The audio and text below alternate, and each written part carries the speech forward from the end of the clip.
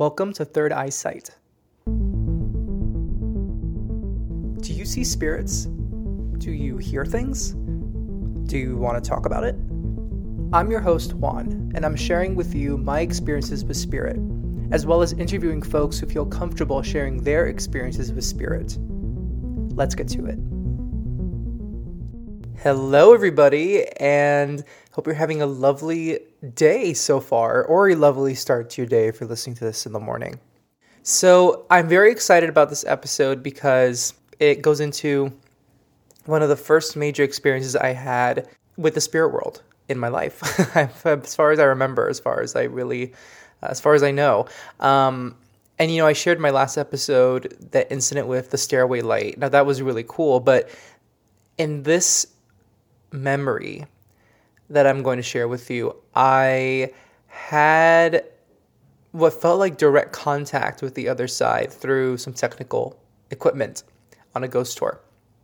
Now, what's special about this episode is that I'm going to turn it over to Juan number 2, who is on location where this incident occurred. So I'm recording this actually on Halloween 2021. But I recorded my, at least the storytelling part of this episode in person on location at the museum where it happened. So the Morris Jumel Mansion is located in the Washington Heights neighborhood of Manhattan. And I'm going to read directly from their website, the history of the property.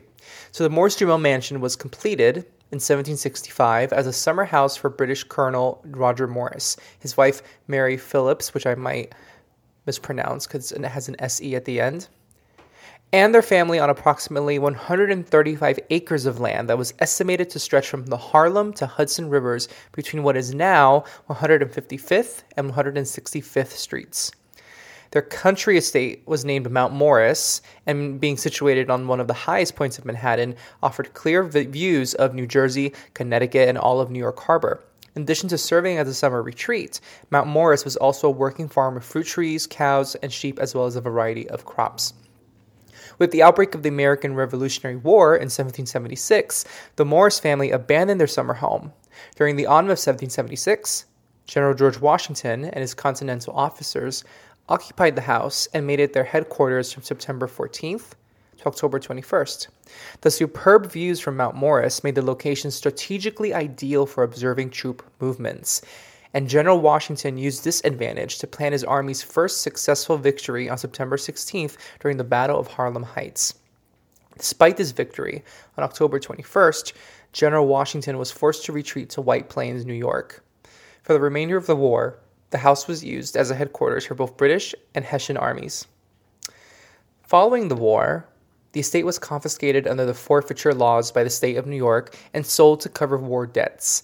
For a brief time, the house served as a tavern and hosted a dinner for President George Washington, his cabinet secretaries, and their spouses on July 10, 1790. The dinner was symbolic in that it was held in the same place Washington scored his first victory during the Revolutionary War. Soon, the tavern became unsuccessful, and the house was abandoned once again. In 1810, Eliza and Stephen Jumel purchased Mount Morris and all of its farmlands and began a series of alterations to the house. Stephen, a merchant from the south of France who emigrated to New York some years earlier, met and married American Eliza Bowen in New York. Eliza, who grew up in a poor Rhode Island family, was a voracious reader and self-educated. She became a shrewd businesswoman long before most women worked outside the home. At a moment when Stephen's business was floundering, Eliza applied herself to the real estate trade, buying and selling land and renting properties downtown. Her success made large profits for her husband and herself, making her one of the wealthiest women in New York after Stephen's death in 1832. Eliza herself was the longest resident of the mansion, and after her death in 1865, control over the house and her estate was contested in court for 17 years. So I'm going to stop there.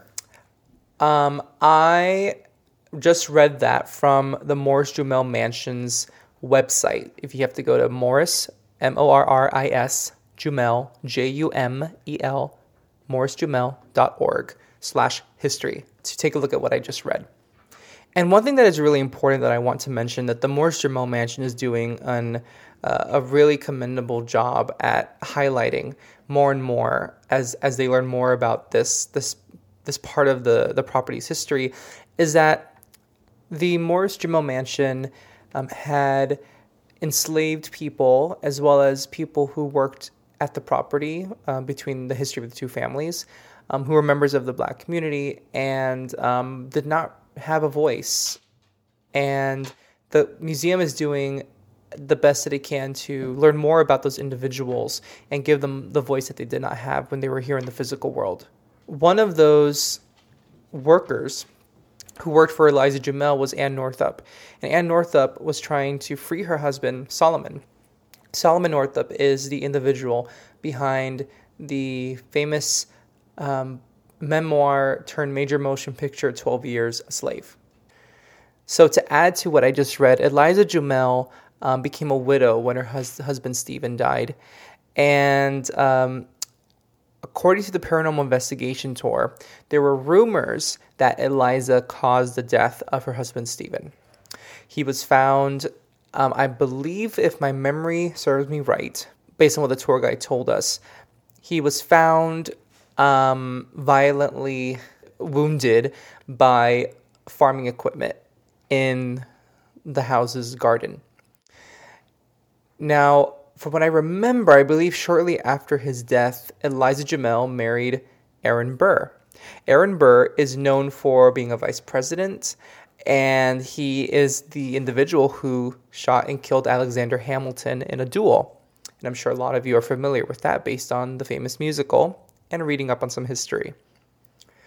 So in the house, there's actually a room that Aaron Burr used to stay in. And but interestingly enough, Eliza Jumel and Aaron Burr were in the process of getting a divorce. I believe it was months or almost a year into being married. And the divorce was finalized on the day Aaron Burr passed away. Now I'm going to transition it to Juan number 2, who is on site at the Morris Jumel Mansion.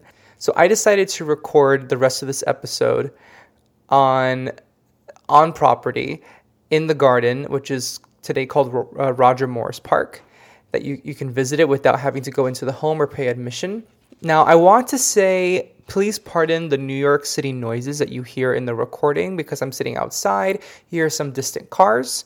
You hear people walking and maybe people chatting. You hear outside, beautiful outside natural noises that you would hear sitting outside at a park.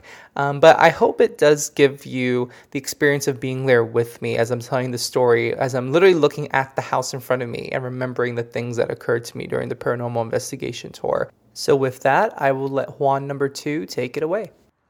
So I am here at the Morris Jumel Mansion. I'm sitting in the garden where there's a sundial, a bench. It's really lovely. The weather's a little gloomy, but that's pretty appropriate for the week of Halloween, isn't it?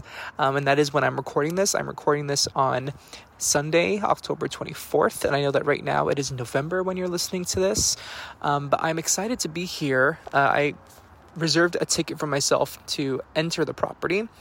For an hour. They are doing hour-long entries with admission, and you have to be vaccinated, you have to wear a mask and show your vaccination card, so I feel very safe revisiting the mansion and its spaces where I had a paranormal investigation 2 or 3 years ago, where I had a very interesting experience.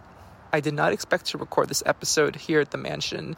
I expected myself to just visit the mansion and then talk about it in this episode. I talk about the experience I had a couple years ago and talk about my visit today. But I think it's perfect that I'm here and recording this on my phone.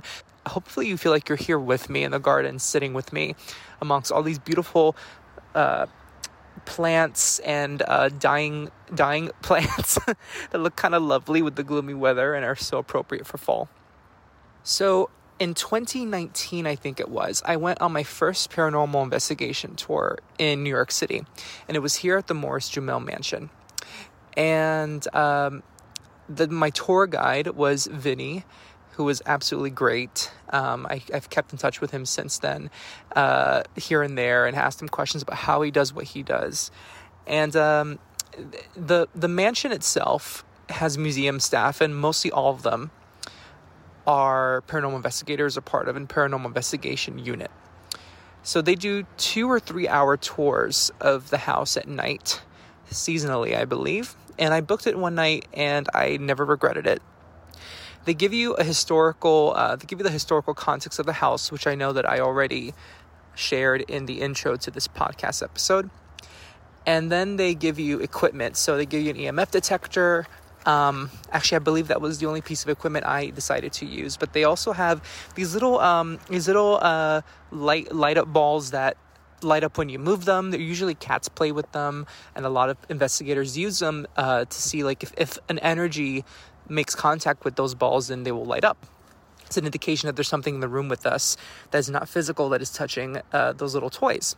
They also had what I believe is called a REM pod, and a REM pod is this cylindrical device with a metal antenna, and whenever anything touches the antenna, and I believe the REM pod itself, but definitely the antenna, it buzzes and lights up.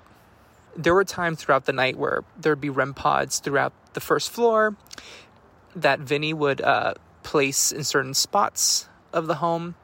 And there's maybe 25 of us on the tour, plus him. And a REM pod would go off in another room where there was nobody there. And I mean, everything was dark, but there definitely wasn't anybody in that room because the house makes noises. It creaks when people walk. And we would have heard someone creeping around trying to like make a little show out of it and touching the REM pods, but that was not the case. So these things were going off. We were invited to film as we were walking around the home, invited to do our own investigation, do it as a group, and also go off on our own. There was one experience I had that I'll never forget. So Eliza Jamel, her room on the second floor is a room where they say most men either don't feel welcomed or they just know that that the spirit of Eliza usually doesn't like men being in her room. So all of us are in there, and a group of us men were in the room in a circle, like trying to see if we can make contact. Nothing happened. And then the rest of the group decided to go off on their own and into other rooms on the second floor. Aaron Burr's room, the room that George Washington used when he was stationed, or when he was here at the property. And I'm there in Eliza's room, and I decided in my head, I kind of like did a little prayer to Eliza saying, "Hey Eliza, like if you're here, make a noise or touch this REM pod." So I'm standing 6 feet away, very apropos to social distancing, even though distancing wasn't even a thing in 2019 yet. And being 6 feet away from the REM pod, the thing lights up and buzzes. Everyone comes over to the room and like, "Oh, it's going off. And he's the only one in there. And I'm like, "Yeah, this thing just went off." And the tour guide, Vinny, asked me, "Did you touch it? You know, what happened?" I said, "Well, do you think ghosts can like read our thoughts?" He goes, "Yeah, of course." I said, "Well, I told her to do something if she's in here, and then this thing went off. This thing that's like 6 feet away from me that I am not touching. I'm the only one in the room." So then I start filming on my phone because I'm like, "Let me try this again." And now most of the people on the tour are watching me as best as they can through like one door frame, like all 25 of them, including the tour guide. And they're trying to take a look at like, what is he doing? What is he going to do now? Is this going to work again? So I'm filming on my phone, and I still have this video, and I'll post it on my Instagram stories. I say on my video, "Eliza, I know you usually don't like men in here, but are you okay with me being in here?" And in front of everybody, the thing lights up again and buzzes. And everyone's freaking out. And I'm just like, "Oh my gosh, well, Eliza, thank you so much. I'm so happy that I'm welcomed here." So the folklore says she doesn't like men in her room, but apparently she likes me in her room. I don't know if it's because she thinks I'm good looking, or she just finds me to be a very friendly spirit. I don't know, but either way, I was very flattered by Eliza, and I feel like I have a little affinity to Eliza, even though there are some not so great rumors about her. I have a feeling either she was misunderstood, or maybe they just weren't true, and these lies are made up about her. So I feel like I have some kind of connection to Eliza, and I don't feel like it doesn't feel scary, it doesn't feel weird. So I'm here again at the Morris Jamel Mansion in 2021 to kind of like sense like, can I feel that connection again? So that's why I'm here. 2 other experiences I had at the mansion. One was that same night during the investigation, I was filming on my phone, and I had the EMF detector with me, and it was on. And I'm in the, I think it was once the dining room of the home. No, it was opposite the dining room. I think it was like a front parlor. And I'm sensing in the corner of the room, like there's, like, I just want to look there. There's nothing there. The room is empty, but I just want to look there. And I'm the only one in the room. Again, the only one in a room. And I look over there, and I take my phone and point the camera towards that corner. And I film it, right? Well, later that night, I took a look at that video. And in the video, you can see these little white flurries flying around in the corner. They're very hard to catch, but I could tell there was something flurrying or like flying around in that corner in the video zoomed out. And then when I zoomed in and put it in black and white and like increased the contrast and darkened the brightness, I could see clearly there are like these little white flurries flying around. I'm going to post this as well, this video to Instagram as well. A third experience I had was when I visited the mansion first in the daylight. It was the first time I visited the mansion, and it was in the daylight. And I was in the basement, in the kitchen. From the corner of my eye, I could see this brilliant golden yellow anomaly, like with my own eyes, at the corner of my eye. And I look, and there's nothing there. And I'm thinking, was that the sun? Because the sun is shining through. Maybe it was a dust particle that like was reflecting light. But it was so brilliant and shiny that I was like, nah. That was not just dust. That was something else. Like it wasn't a small little shimmer of light. It was like if I could approximate how big it was from the vision I had from the corner of my eye, I would say it was like maybe 4 to 6 inches long. This like glimmer of light. It was bizarre. And I actually told the staff, like, hey, do you ever hear about activity in the basement, in the kitchen? And this man, who I later learned is an investigator, part of the investigation team of the paranormal investigation team. So I told him what I saw. I was like, oh, wow, that's amazing. Thank you for sharing. So that makes 3 experiences I had in this house that were very interesting that I'll never, ever forget. And it was 3 of the first experiences I've ever had. Well, let me rephrase that. It was 3 of the few experiences I had in my life at the time that really connected me more to the spirit world and made me even more curious than I already was. And that's why I'm back here today, because I want to revisit those feelings and see if I sense anything. I have my selenite crystal necklace on my neck. I have crystals in my backpack to remind me of my groundedness and remind me of my third eye and my God energy that I have around me. I go in with the best of intentions, with all respect. And the paranormal investigation team is very much about that, about being respectful when you enter these spaces and want to make contact with the other side. And I don't so much want to intentionally make contact with the other side. I just want to see what happens. So I'm very excited to be here. Thank you so much for listening to me and for joining me in the Morris Jumel Mansion garden as I speak to you about my experiences here. And I'm ready to go in. I will chat with you soon.